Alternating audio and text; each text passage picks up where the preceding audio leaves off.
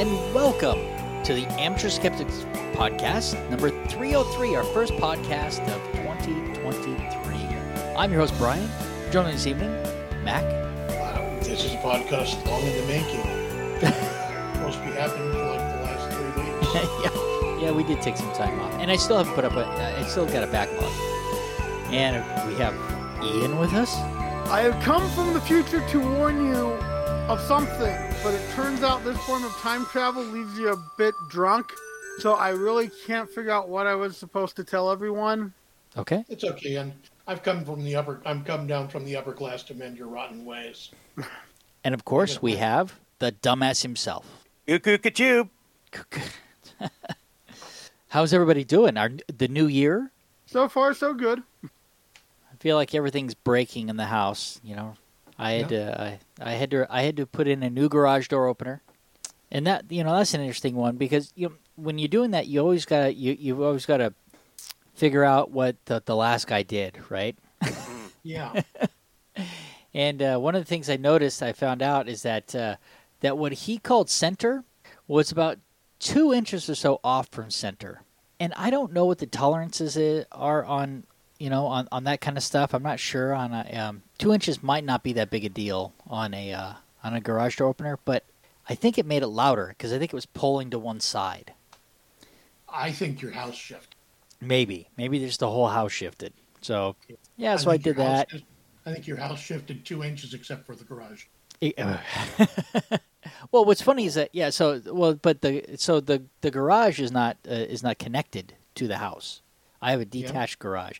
I guess it's technically connected because there's a breezeway between them. But that's how we do it down here. We separate them. You've seen that. They do that in Colorado too, I imagine, right? Yeah. It seems to be a very popular style down here. Well, the house I grew up in had a detached garage that at sometime during the history of the house, they built a extension out that basically married the house to the garage. Okay, so kind of an after the fact, put them together. Yep. Cool. Anything else going on? Talking of house construction stuff, my family, one of the things they wanted to do during the Christmas celebration we had, they wanted to build gingerbread houses, but they wanted me to participate, but I told them I didn't feel right in doing it if I didn't have time to pull the permits and get them approved. The other thing I'm putting in new switches. Ultimately I'm putting in smart switches and stuff like that. And I don't know if you guys have done any of this, but when you pull out the old switches, you find that the depth on an old switch is not that deep, and these newer smart switches are a lot deeper because they've got a lot more crap in them, obviously.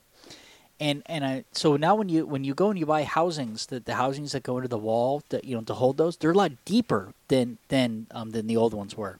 So I'm fighting that too. Oh wow! How are you overcoming that? Well, I replaced one of the boxes for one. I had one. I thought, I'll just get one that has 3 in it instead of 2, because you're cramming all those wires back in there. And so I took it all apart and then put it all back together. And I probably could have done it with 2, but I went to a wider switch that had 3, so I could accommodate all the wiring. But I think there's enough space for a third, that third switch now. You just got to replace the housing. Okay. Yeah. But I am having fun putting in different smart switches, and I've been playing with Smart Home, the Smart Home Assistant, and so now I can turn the lights off on the kids while they're in the shower. Mm-hmm. And I think that every bit of money that I've spent is worth it for that feature alone. Okay, that's you didn't have to go to all that trouble. All you have to do generally is just flush the toilet while they're in the shower. And pretty much cause whatever discomfort you need to. Now, I mean, I'd have to go flip a breaker, right? Yeah. And I know which breaker to flip now, but no, it's better just to be able to turn it off. You can get the light bulbs that change color now, so yep. They're in the shower, just make it change like they're doing disco. Yeah, exactly. Well, and I had to put in a new exhaust fan in their bathroom, and it has a moisture sensing switch, and so so I finally got that all plugged in. I've just you got to do it, but if you're going to do it, you might as well go the extra step to make things a little bit more complicated for yourself. Of course. Yeah. How you learn. You know, I caught a comedy bit from a female comic. I don't remember who it was, and I kind of missed that because I really would have liked to listen to more of her work. But she was talking about how when she was growing up, her grandfather wanted nothing more than to die peacefully in his mom's in his daughter's spare bedroom. And so, first of all, the whole family gathered around, and there was a whole lot of it's okay to go, but he didn't go quickly. So there was a lot of awkward standing around. Secondly, nobody would ever sleep in that room again, so her mom turned it into a sewing room.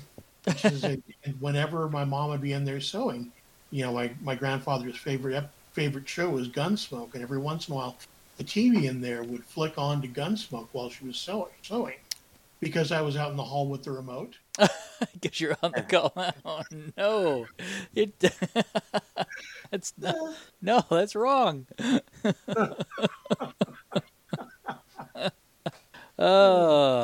It is funny that our associations with death and items and stuff like that, and like, you know, like they'll give somebody a sweater, and oh yeah, you'll put on the sweater, and then they tell you, well, that, you know, that was Jeffrey Dahmer's sweater. Now then you feel uncomfortable that, you know, you're wearing a murderer's sweater. Personally, I'd be more likely to want the sweater. Oh, exactly, right? Exactly, yeah. I agree. That's why I won't get into cryptocurrency, because I don't want to, you know, first of all, it's unsanitary. Secondly, I don't want to have to do that much digging. No. Nope. Imagine if you did manage to get your hands on that. That would be just so cool, like Jeffrey Dahmer sweater or Hitler sweater or whatever. Just like break it out at parties, be like, hey, look, isn't this a cool sweater? Belonged to Hitler. Make people uncomfortable. It'd be so cool. It would be kind of cool, wouldn't it? Yeah. You. It doesn't have to be Hitler's sweater for you to do that, though. Quite frankly, there's no, you know, it's no laws about it. No, you could lie. Have you guys been keeping up on like D&D stuff? Yes. Yeah. Are you guys aware of you know, some of the changes that were coming out and their? They were talking about they were rewriting the Open Gaming License version 1 into Open Gaming License version 1.1, and they expanded the Open Gaming License. They made it about 5 times as long, and what they were trying to do was they were trying to avoid, or what they're saying is they were trying to avoid discrimination and people using D&D for anything that they didn't approve of, like, you know, hate speech, discrimination against races, and things like that. But it turned out to be, the language in it turned out to appear to be very, very restrictive to third-party creators. That's not true. What, that the language? Yeah. Was I think you're getting it absolutely wrong. I think that's a misinterpretation of what it said. I think that it impacted third-party creators very little. The people that it would impact, if the license had gone through, are the people who make like Pathfinder and Starfinder. That company might have to pay a licensing fee. Okay. Well, you know, Brian, I'm not a contract lawyer. I only play one on TV. Yeah. But I mean, to be fair, it got leaked, and they heard the criticism, and they've come out and said, "Listen, we heard your criticisms, and we're dealing with them." But I do think that some of the pieces, like you were talking about, I do think you're correct in that that they're trying to prevent it from being used for hateful things, and I think it might actually fail to do that, because I don't know that you can actually prevent people from doing what they want to do, because part of the problem is that the system in and of itself, like the rule set and stuff like that, is not copyrightable. The stuff that's copyrightable are like the monsters and stuff like that, but the actual rule set isn't. Worlds. What's that? The campaign worlds are copyrighted. Right, that kind of stuff would, yeah.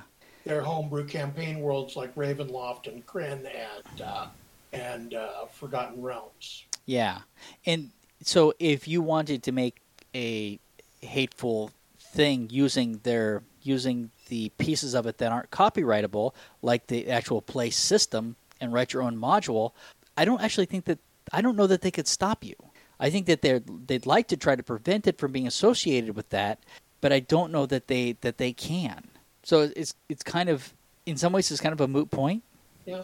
And so because the rule portion isn't copyrightable, I'm not sure that it would hold up in court. And I think that the makers of Pathfinder would probably be okay too, in that respect.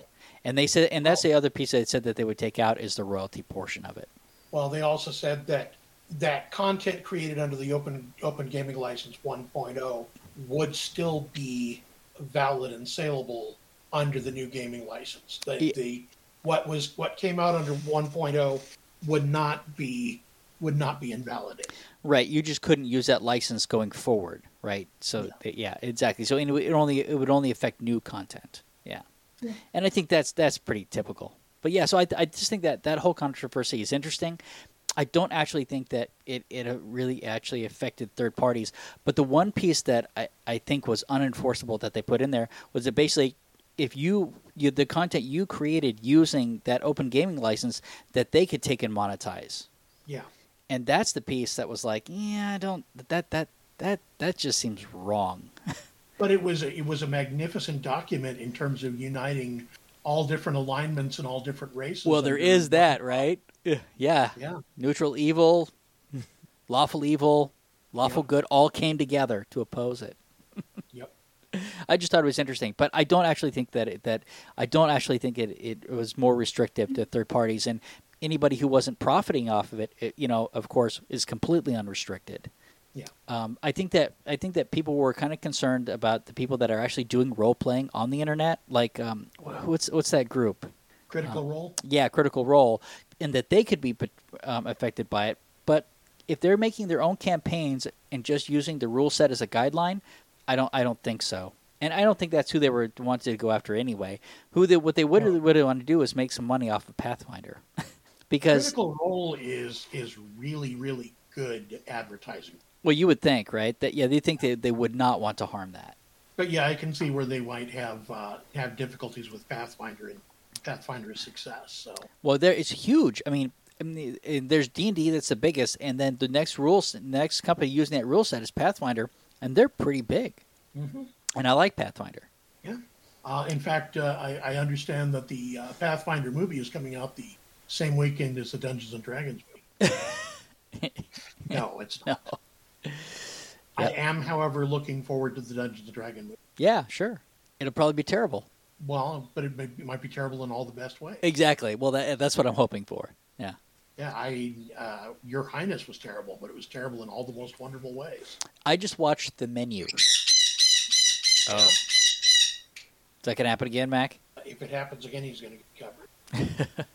No, so I watched the menu, and that movie's disturbing. Yeah, that one looks interesting. It's great. It really is worth a watch. Because you're at the end of it, you're going to go, what the fuck did I just watch? But it's worth every minute. It's great. I've been watching Raising Hope. I watched a lot of the episodes when it was first out. Watching them now, and I'm like, oh, this whole family is a bunch of gaslighters. Really? Possibly, Jimmy. I haven't seen it.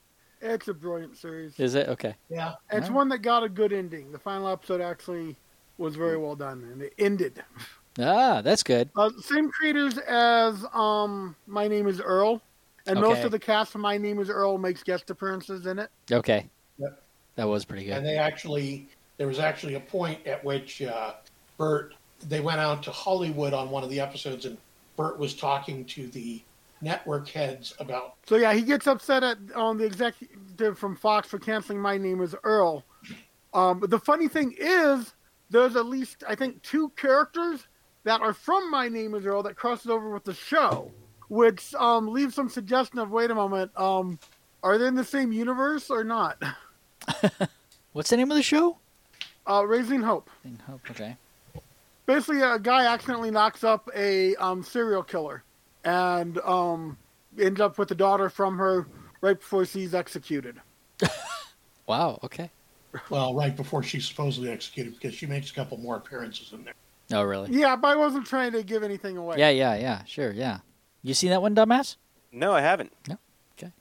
Well, what do you say we get on to our agenda? Okay. Sounds good to me. Okay. Dumbass, Pimpian's book. Well, no, it's not flipping the book. Oh. This is just, I mentioned it last podcast. but on Separate.com, I did this thing of my list of the best books that mess with reality. It is up. It is there. You can read it. You can see what I have to say, the books I recommend, see whether or not you agree, see if it draws your attention. A couple of those I definitely agree with, and the other ones I'm not familiar with, but I definitely agree with you on Amber and on Neverwhere. I don't know what you, dumbass, but that scene in, Dragons After Dark where he's caressing the toaster just always gets me. It just makes me feel a little tingly inside. Who's caressing the toaster? You're still on After Dark. No, I'm on After Dark 2, Electric Boogaloo. Oh, really? Yeah. It was just the whole pansexual thing, really got to me. Okay. I mean, I didn't know you could do that with a walk. I enjoyed the panda sexual part. Oh, the panda sexual part? Yeah. I didn't know you could do that with a walk. I was really surprised. If he's pansexual but he's cheating with the toaster, that's not that's no bueno, guys. They have an open relationship. No lids there. Was surprised to find out about the surprising size of leprechaun genitalia. That was surprising as well. Yeah, I agree.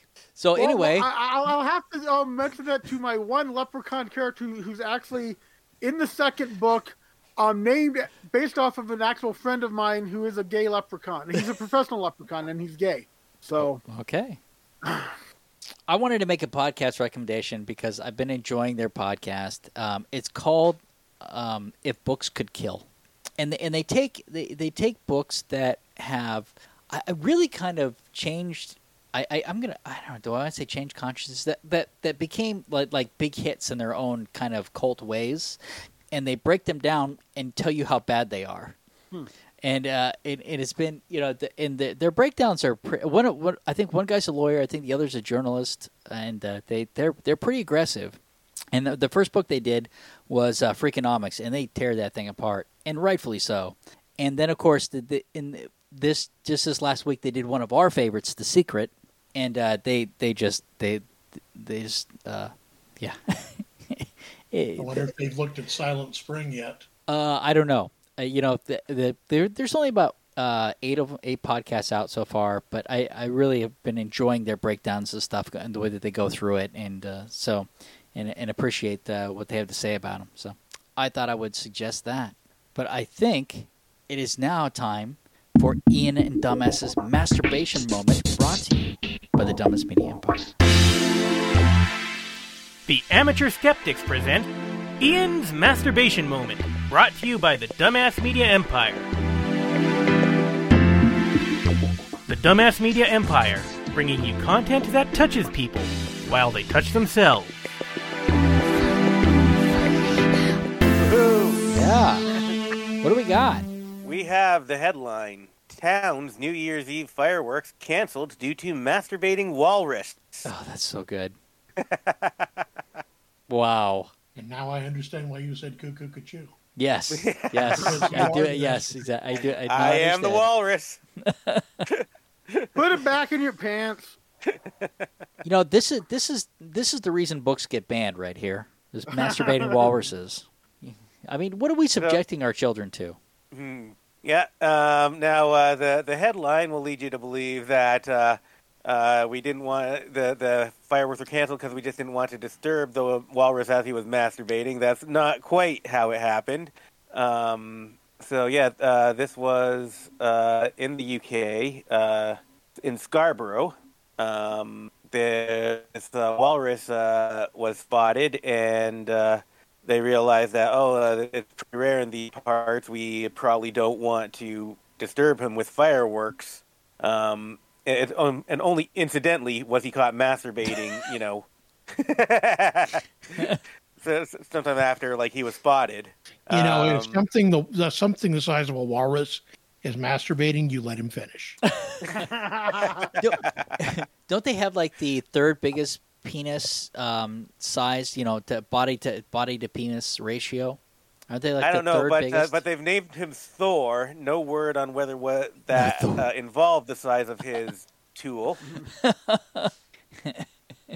But it sounds like they got a display of Mjolnir.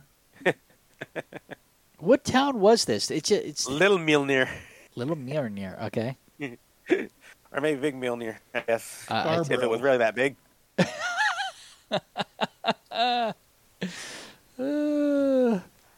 Yeah. And Brian, it was Scarborough.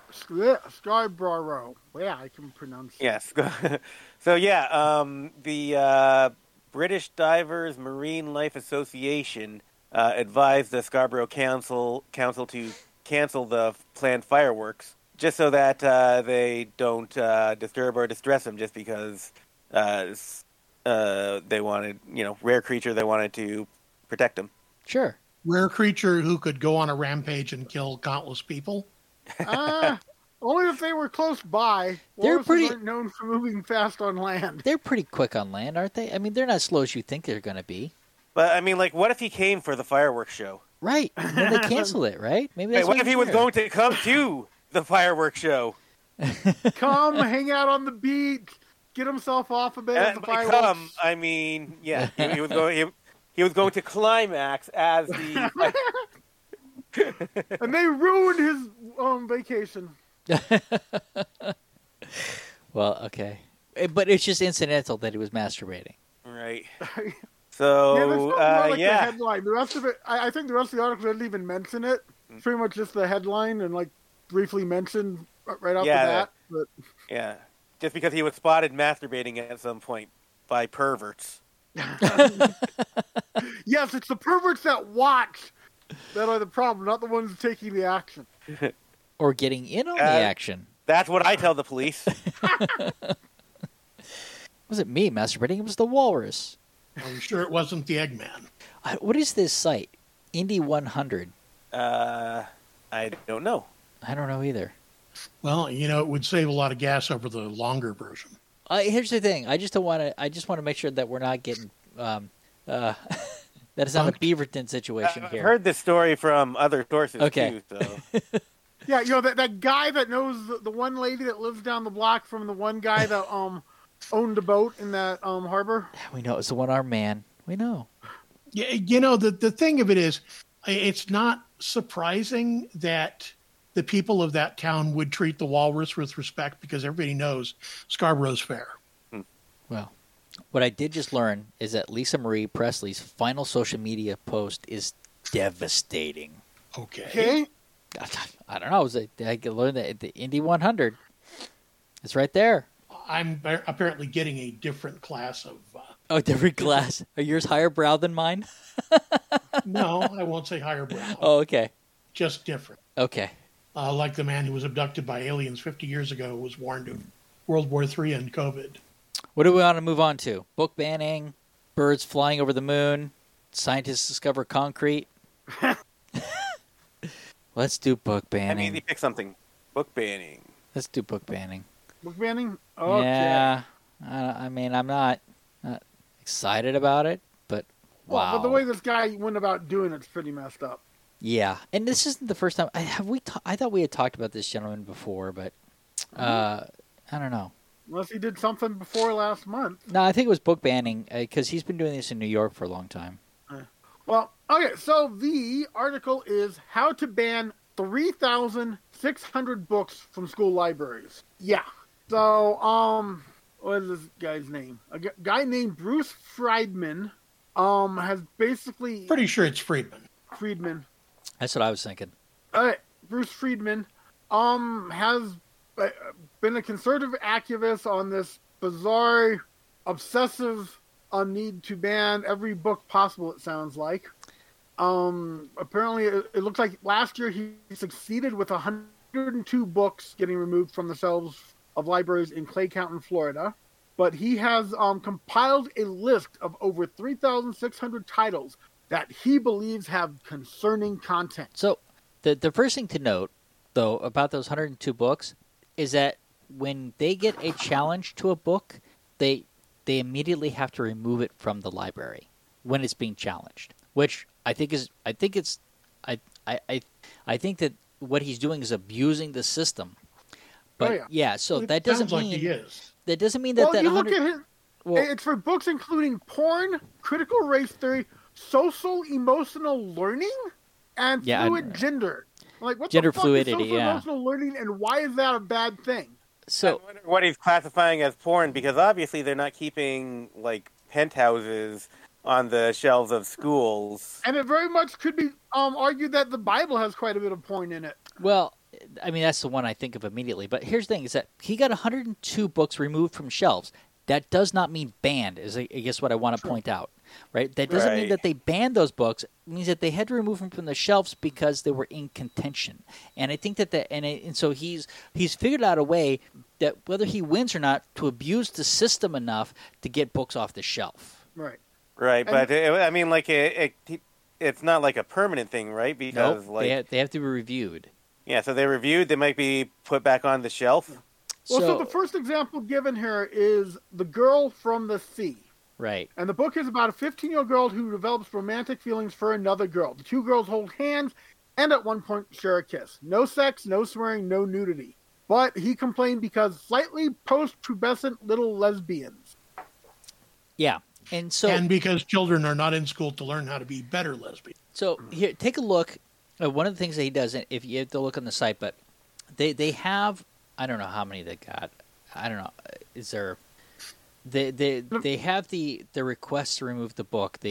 And most of them say protect children, or stuff like that. They are not specific and inappropriate content. They don't tell you what, and so they started rejecting rejecting them and saying no. You need to be more specific, because he admitted that he hadn't read these books, right? So he didn't even read the books. He just disliked the title or whatever and started challenging them. And he told other people to start challenging them, and so they did, and that's how they got to those 102 books. But they started rejecting his challenges and asking him to give specific things, and so now he's having to actually read the books. And apparently now he says he's read 20 books, and at that grade level, I mean, so of course, so now we know what grade level he reads at.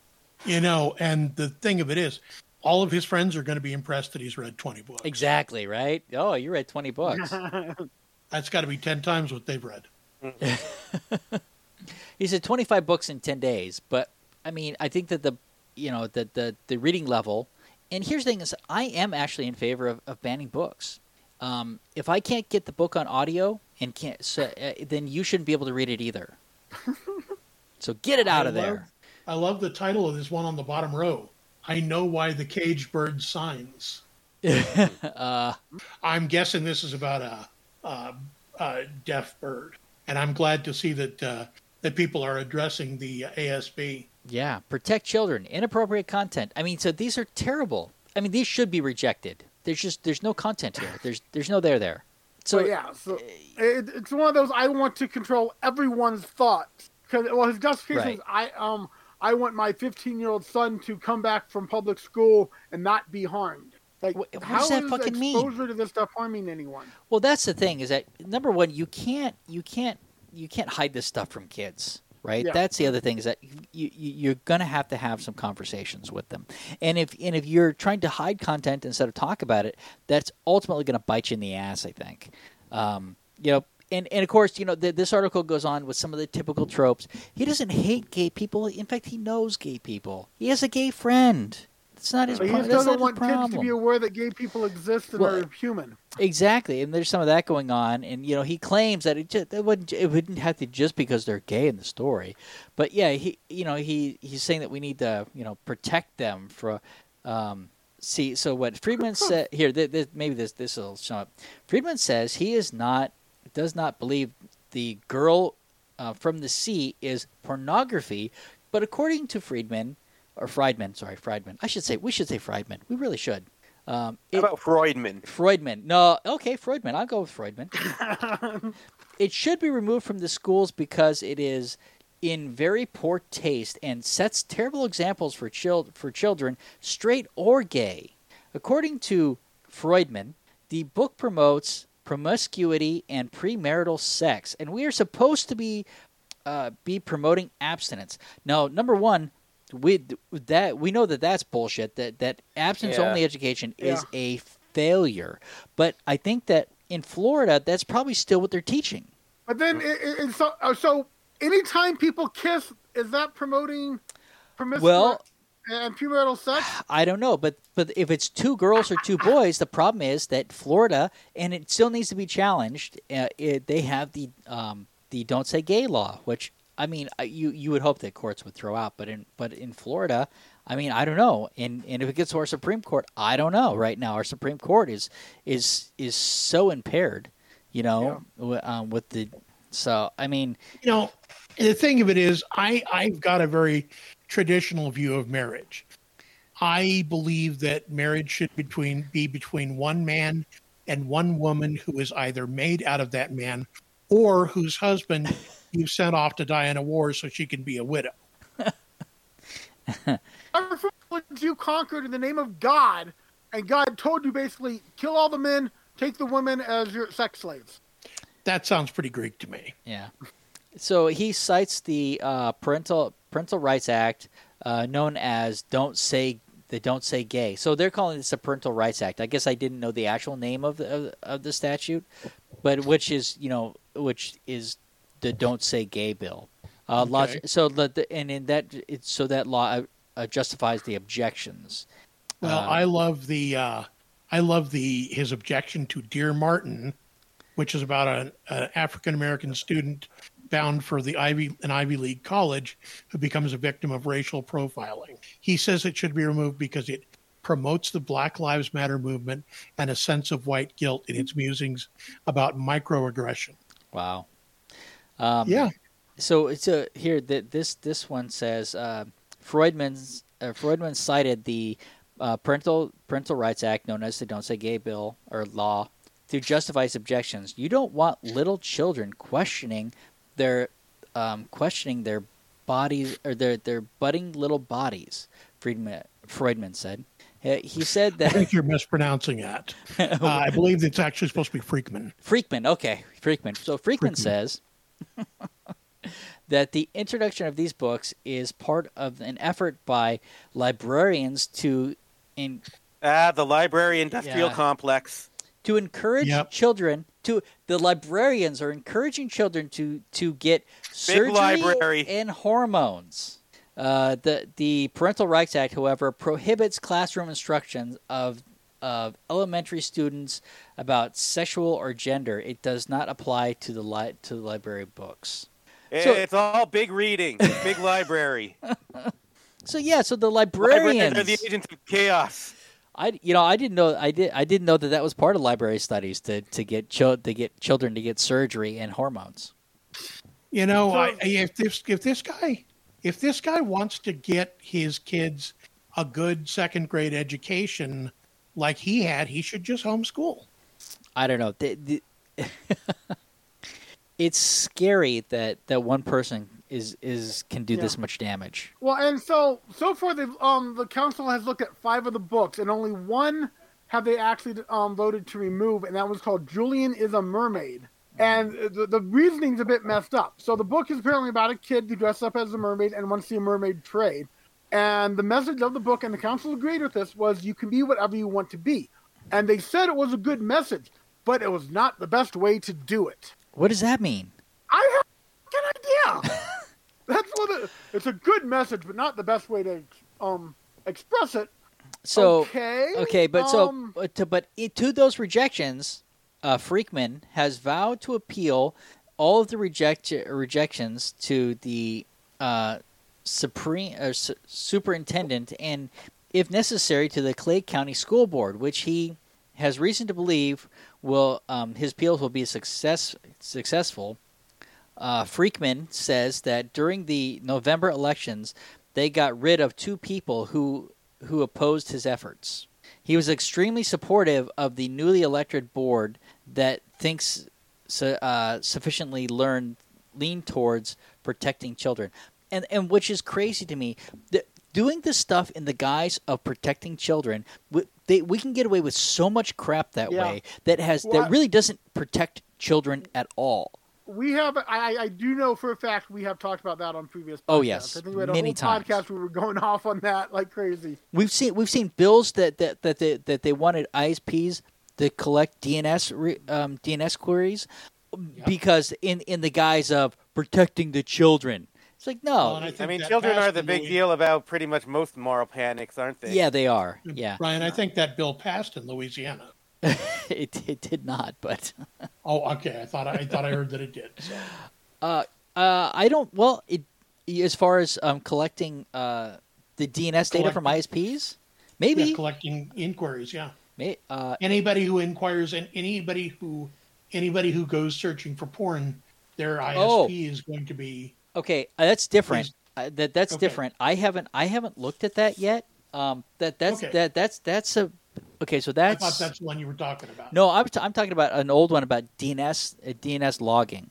I believe the title of that bill in Louisiana is "Everybody in Louisiana Learn About VPNs." Well, that's exactly it. And another guy found a way to get around it using 5G services. So yeah. So now ISPs are supposed to block porn, but not in all cases. I don't know I don't know. But you're right. So- the VPN fixes that immediately. In essence, what this guy Friedman is doing is weaponized disinformation. Freakman. You said Yeah, Freakman. Freakman. I'm sorry, I mispronounced it. Yes, Freakman is using weaponized disinformation, Yeah. and it looks Yeah. like he's got he started following somebody, Tanya Fishbein is where he started off, and that's the person who runs the overall organization that he's running the Florida part of, which is No Left Turn in Education. Yeah, exactly. Yeah, they're right. And he's still involved with the New York chapter of that, according to this article. Oh, I'm sorry, Elena Yaron. I believe the section was pronounced Fishbein. Yeah. I like to stay in that sweet spot between information and ad hominem attack. Okay, where are we going then? What, next article? Yeah, what's the next article? Well, we could talk about Roman concrete. Well, that doesn't fit the same vein. No, it doesn't. But I think it's good. So they've been trying for a while to figure out how Romans made concrete that lasted so long, and I think they finally have decided that they know. Yeah, they knew that there was different. They knew that there were different ingredients, slightly different ingredients in Roman concrete versus what we standardly do. They knew that there was volcanic ash in the concrete, but when they tried messing with that, they didn't actually achieve the same thing, which is, the Roman concrete is still intact in many cases because when it's in a wet environment, it will self-heal cracks, which is amazing. By the way. So it's environmental as much as what it's built from. It's the process that they put it through that makes it self-heal in wet environments. Yeah. Essentially, what they found out is that it has to be mixed at a high temperature in addition to being these particular ingredients, which forms what are called clasts of limes of quicklime. It'll basically form lumps of quicklime that, if they are exposed to water, will fill the cracks in. Oh, really? I thought I remembered hearing that it had something to do with using seawater instead of regular water. That wasn't in there. That was one of the initial thoughts, yeah. That wasn't in this article. Yeah, but I mean, we did talk about this before. Okay. They just hadn't come up. They hadn't come to this conclusion beforehand. Well, the main thing here was what they thought was an error because what was the chunks of lime that were in there that looked like they should have been mixed better. That's what they originally thought. It's like, they're just poor mixture. But they were looking at saying, well, that doesn't fit with what we know about their society. Right. They took a lot of passion in making this stuff. And for them to be that lazy and clumsy doesn't fit with everything else we know. So they focused on the lumps of lime. It's like, okay, how do we make this, and what comes from making it this way? Okay, that's interesting. So, but by having those lumps, is that part of what makes it self-healing, or the lumps form when it cracks? No, the lumps form. The lumps are in the concrete, and that's part of what makes it self-healing. Okay, wow. And they even compared it. They used our level of concrete and their level of concrete, put them together, and tested them. Our level of concrete was cracking and wasn't self-healing. This ancient recipe worked and was self-healing. It's like, wow, this is pretty impressive. They were talking about Roman seawalls that were built 2,000 years ago and are still, keeping the water out. Yeah. It is fascinating. It's very impressive, and it's one of those things where, it's kind of like, oh, how do they build the pyramids? It wasn't aliens. Once we start studying and learning the facts, like, wow, this is actually pretty fascinating. They had some pretty amazing skills and understanding of stuff that we lost, and this is the same kind of thing. Someone figured this out 2,000 years ago, and it got lost in time. I'm going to argue with that a little bit with the pyramids, because a lot of the techniques that they used for the pyramids, we never lost. We continued to use them elsewhere. We just didn't realize that they were using them as well. Right. But it's a similar thing. And, oh, my God, they're much more advanced than we understood. We want to think of them as such a simple culture. It's like technology is such a bizarre thing because, this technology, even today, is revolutionary. And it's from 2,000 years ago. Lost in time. When you learn this stuff from aliens, that's what happens. Well, we really are bad about kind of being critical of the past, but there's no way they could understand things better than us. It's like, dude, they've proved time and time again they figured some awesome stuff out that modern science is like, how'd that work? Oh my God, that's awesome. Well, think about how the Roman tactics allowed them to take as much territory as they did. The infantry tactics that they came up with and pioneered. Yeah. Basically, when you don't have TV, I guess all your people start trying to, really ponder things at such a level. Yeah. Sit around, just lounging all day, and your mind just wonders, hey, what happens if I mix lava and lime? Dude. Well, their ancient culture came up with the Damascus steel that we still really haven't figured out how they did it. We've only come up with a substitute that kind of looks like it by using the process of pattern welding. Yeah, no, we keep hitting stuff like that where it's like, how did they do that? We can't figure out how to replicate it, but they did it with technology that we don't even understand, and yet this was thousands of years ago. And that to me that's amazing. I'm not, I love the idea of human ingenuity, the human mind being able to do that. And there's no way I'm going to say, oh, it was aliens just because we can't figure it out. It's like, no, dude, people are amazing. And it was obviously done by remnants of the ancient civilizations of Atlantis. Of course. But I think that, we want to discount it, but I do think that some of it, though, some of it is just, that's the materials they also had around. And some of it might be that they just got lucky that it worked that well. Maybe it may not have been formulated. It was like they put these together. Hey, it worked really good. And then because that's the what they had on hand to do it with, right? Not necessarily that they figured it out, right? They didn't know that this stuff was going to last for thousands of years because of what they put into it, right? That's a side effect of the materials they had available. Right. Well, I don't know. The Mayans knew that their calendar only needed to go up to 2012. Right, exactly. Because that's when the world would end. So that was the day I became a father of a teenager. So yeah, my world ended. Yep. See, those Mayans, they knew what they were talking about. But on the same subject, the Japanese took what was relatively weak steel and turned it into the finest swords in the world by folding it.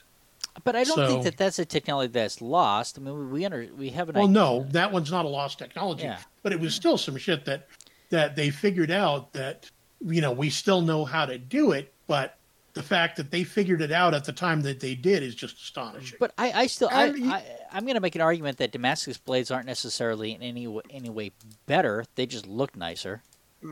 Yeah. But some of this is also like trial and error. You wonder if they just start mixing stuff together. Oh, this isn't working. Hey, let's try this. Oh my God, this works great. And it just was, like Brian was saying, it was lucky what was handy. And especially at the time, we don't know what kind of failures they had. Well, exactly. All we see is great successes like this, where they pulled it off and made something amazing. Well, we do know what failures they had, though. Every spot where there was Roman concrete that isn't there anymore, right? That was a failure, right? And there are some, right? It's not like every structure held up forever, right? I mean, because yeah. Yeah, but you can tell the Roman concrete failed by its non-presence. I mean, there's a certain logic that says for every time they do a dome like this that saves up 2,000 years, they had a good half dozen projects on this scale that were complete fuck ups. And okay, let's just brush this, clean it off, and never speak of it again. Right. Yep. And just blame it on Nero. And on the other hand of human ingenuity, let's talk about when human ingenuity goes very, very wrong. Okay. This is why we thought that birds migrated to the moon. Oh, did you want me to do James Webb first, actually? No, Okay. I'm here now. Okay. All right. Go ahead. Yeah, go for it. You said you weren't excited about the James Webb telescope. No. I said I wanted to do the other one, but now I think I don't want to do it because I think I don't have enough time. Okay. Because I don't think that I don't think I can do it justice in the time that we have left. So now I'm thinking that we'll just reverse the segue then.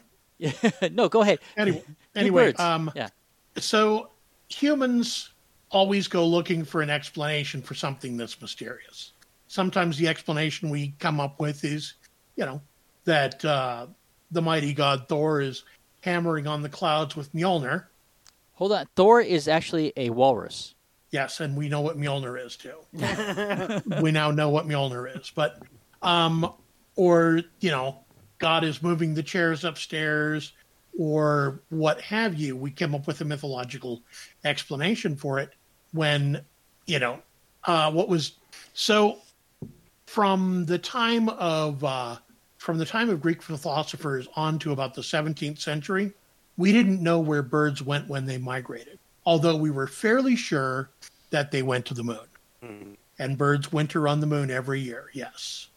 Although some of the smaller birds encased themselves in globs of clay that hardened and they sank into swamps until the springtime. And then they'd peck their way out of the clay and go back to birding. So they would hibernate. It does make me wonder, though, because those birds went to somewhere else. What did the people think that where the birds arrived during their?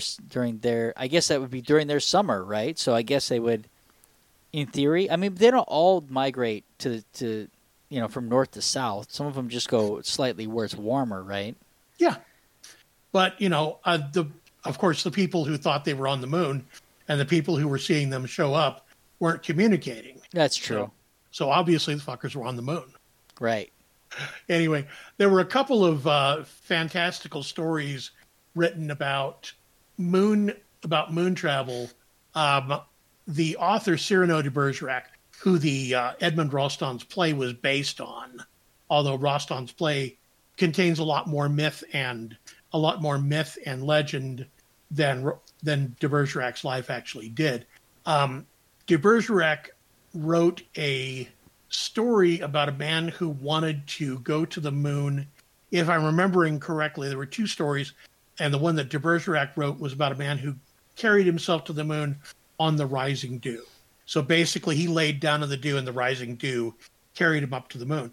But when he got there, he found another adventurer who was carried there by a flock of birds that he had pulling his chariot. And when it was time for them to migrate, they just took him to the moon. Okay. So anyway, how they actually finally discovered that birds were going south instead of the moon, which I'm going to call from here on out way, way north. How they found out that the birds were going south was they shot I think it was a stork, and found that stork had an arrow in its neck from Africa. Oh, really? Yep. And so that's how they figured out that they were just. Yeah, that was where they started figuring it out. And that stork flew all the way from their wintering location with that arrow in him. So that stork was basically pretty badass. A stork or a crane, but either way. Yeah, but it's just the ability to see patterns and things is our greatest superpower, but it's also our kryptonite sometimes. Yeah, absolutely. Yeah. Yep. We do see. Yeah, it can be a double-edged sword, can't it? Yeah. Do we have time to go over the Q family? That's fine. Yep, that's fine. Yep, we can end on that. That's fine. Yeah. Okay. So on YouTube, I found this video of the Q family. It starts off with a kid talking about how Biden is a pedophile and is kidnapping children, and that that Hillary and Obama worked together to create COVID, but COVID isn't real, even though it's man-made. It's not real, doesn't exist. And he actually says that in like one sentence, that it's both man-made and doesn't exist. Right, and kids should go back to school because the virus doesn't exist. Yeah. As you watch the video, he gets into the lizard men, who I think he then says are all actually robots, which was really weird. Did he say they're robots? I mean, he's correct about the lizard people, but maybe not about the robots. Lizard men, and then something about robots that seemed connected. That was a bit like, wait a moment, are you saying the lizard men are actually robots? Yeah, the lizard men are true, but the robot people are going too far. But throughout the whole video, the kids reciting this stuff, and the parents are just, you'll see them in the video just silently, I don't know how to describe their expressions, but they're and we're proud that he has picked all this stuff up, that he can just recite from memory without doing any critical thinking whatsoever to a single thing he's repeating. I mean, he's parroting his parents here, right? I mean, and that's very obviously. And so, in a lot of ways, that is the expectation of his behavior.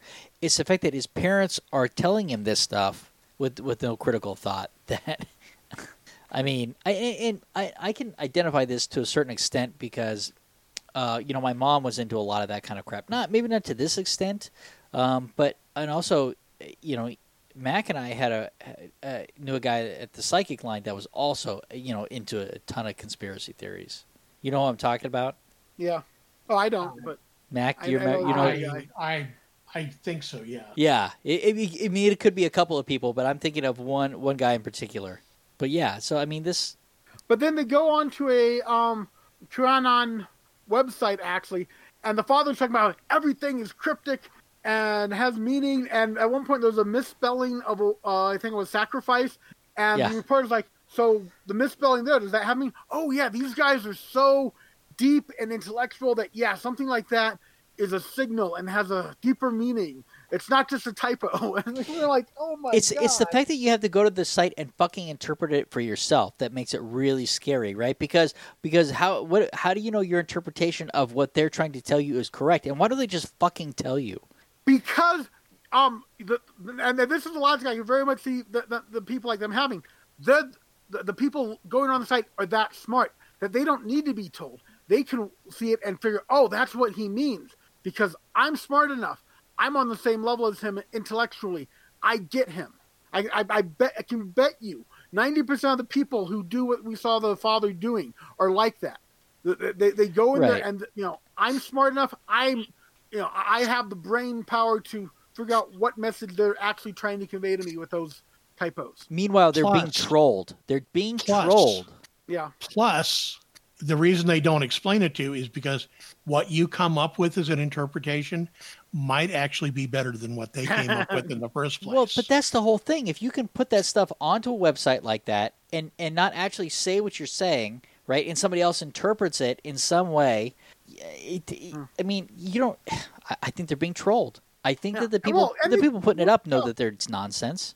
Like the daughter at one point claims that McDonald's makes its meat out of people. Yeah, I heard that. Children, yeah, that's what I think she says. Yeah, and she's wrong. That's Soylent Green, not only if you're eating the McSoylent patty. Yeah, exactly. But I mean, the stuff. This is a short video that you get the impression it's part of a bigger piece he did for HBO.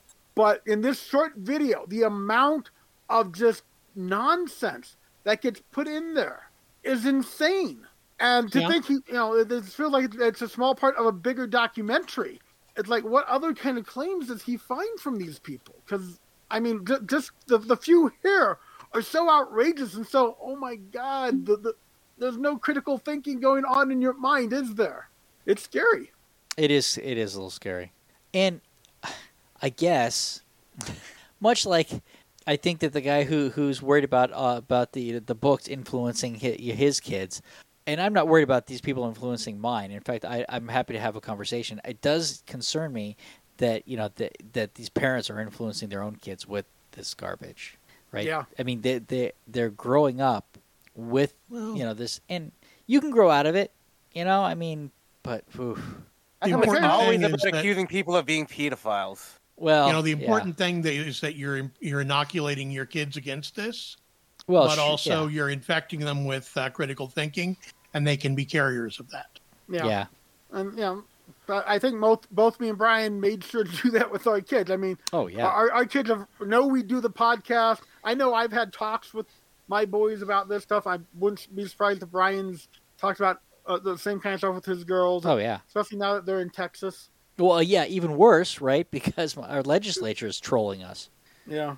But I mean, we still have all the COVID stuff going on, and they pick at any little, oh, look, there's a study being done to see if there is any harm for people over 65 if they have a very certain condition that COVID might inflate. Oh, look, all the conspiracy theorists. Oh, look, we were right all along. COVID's harmful. They're admitting it's deadly. It's like they're doing a study for a very specific group with a very specific condition that looks like maybe harmed by COVID vaccine. By the vaccine. But here's the thing: is that if that population gets COVID, it's still going to be worse than the vaccine. Yeah. I mean, that's what that's what the piece that they keep missing is that any vaccine harm that happens, and it can happen, is trumped by the fact that COVID does the exact same thing and worse. And like I said, this is a age group, I think it's like over 65 with this pre-existing heart condition. It does look like the COVID vaccine might aggravate that. But what else might aggravate it? COVID. Getting COVID. Hey, Brian, Yes. I don't think you want to use the T word anymore. It doesn't mean that anymore. Now it means took over in the most ineffectual way possible. You said trumped. Oh, I'm going. Wait, what? Oh, you're right. You're right. You're right. We can't use that word anymore. It's ruined now. The connotations are seriously tough. I do and think. of course, we had the one football player who, after a really rough tackle, stands up and has a heart attack. Oh, look, it must be the COVID vaccine. It's like, you are aware that this is not actually an uncommon thing for people in violent sports to have heart conditions. And the fact that he just tackled the quarterback violently and got hit in the chest, that was actually in. I mean, they figured out what happened, which is they hit him at just exactly the right moment. Yeah. To disrupt the electrical activity in the heart. Right, but they didn't know his COVID vaccination status at the time he got hit when they started claiming this crap. Yeah, and it's one of those things where it's like everything. I mean, I've heard people try and say, we just joked about Lisa Marie Presley. Apparently her death is COVID. Not the genetics, because she died exactly what her father and grandmother died of, a little older than both of them. But obviously it was COVID and not a genetic condition that runs in her family. Well, I mean, the thing about Lisa Marie Presley is the reason that she lived longer than her father and her grandmother is that she never went to the bathroom. Okay. Oh, God. And on that disappointment, say goodnight, everybody. Good night. Good night, everybody. Gonna go to the bathroom, take a giant Trump. That is another giant flock of birds on the moon. If you've made it this far, that's an hour of your time you're never getting back. But the Amateur Skeptics appreciate you giving that hour to us. If you'd like to tell us how you felt about spending that hour with us, let us know at WTF@amateurskeptics.com. The Amateur Skeptics podcast is distributed under a Creative Commons Share-alike No Derivatives 3.5 license. Intro music by Peter Canold. Find more of Peter's music at soundcloud.com/PKANOL. Exit music by OFM. Find more of their music at myspace.com/OFMHQ. Artwork for the Amateur Skeptics by Sean Smith Ford. Copyright Shadow Knight Digital Portraiture.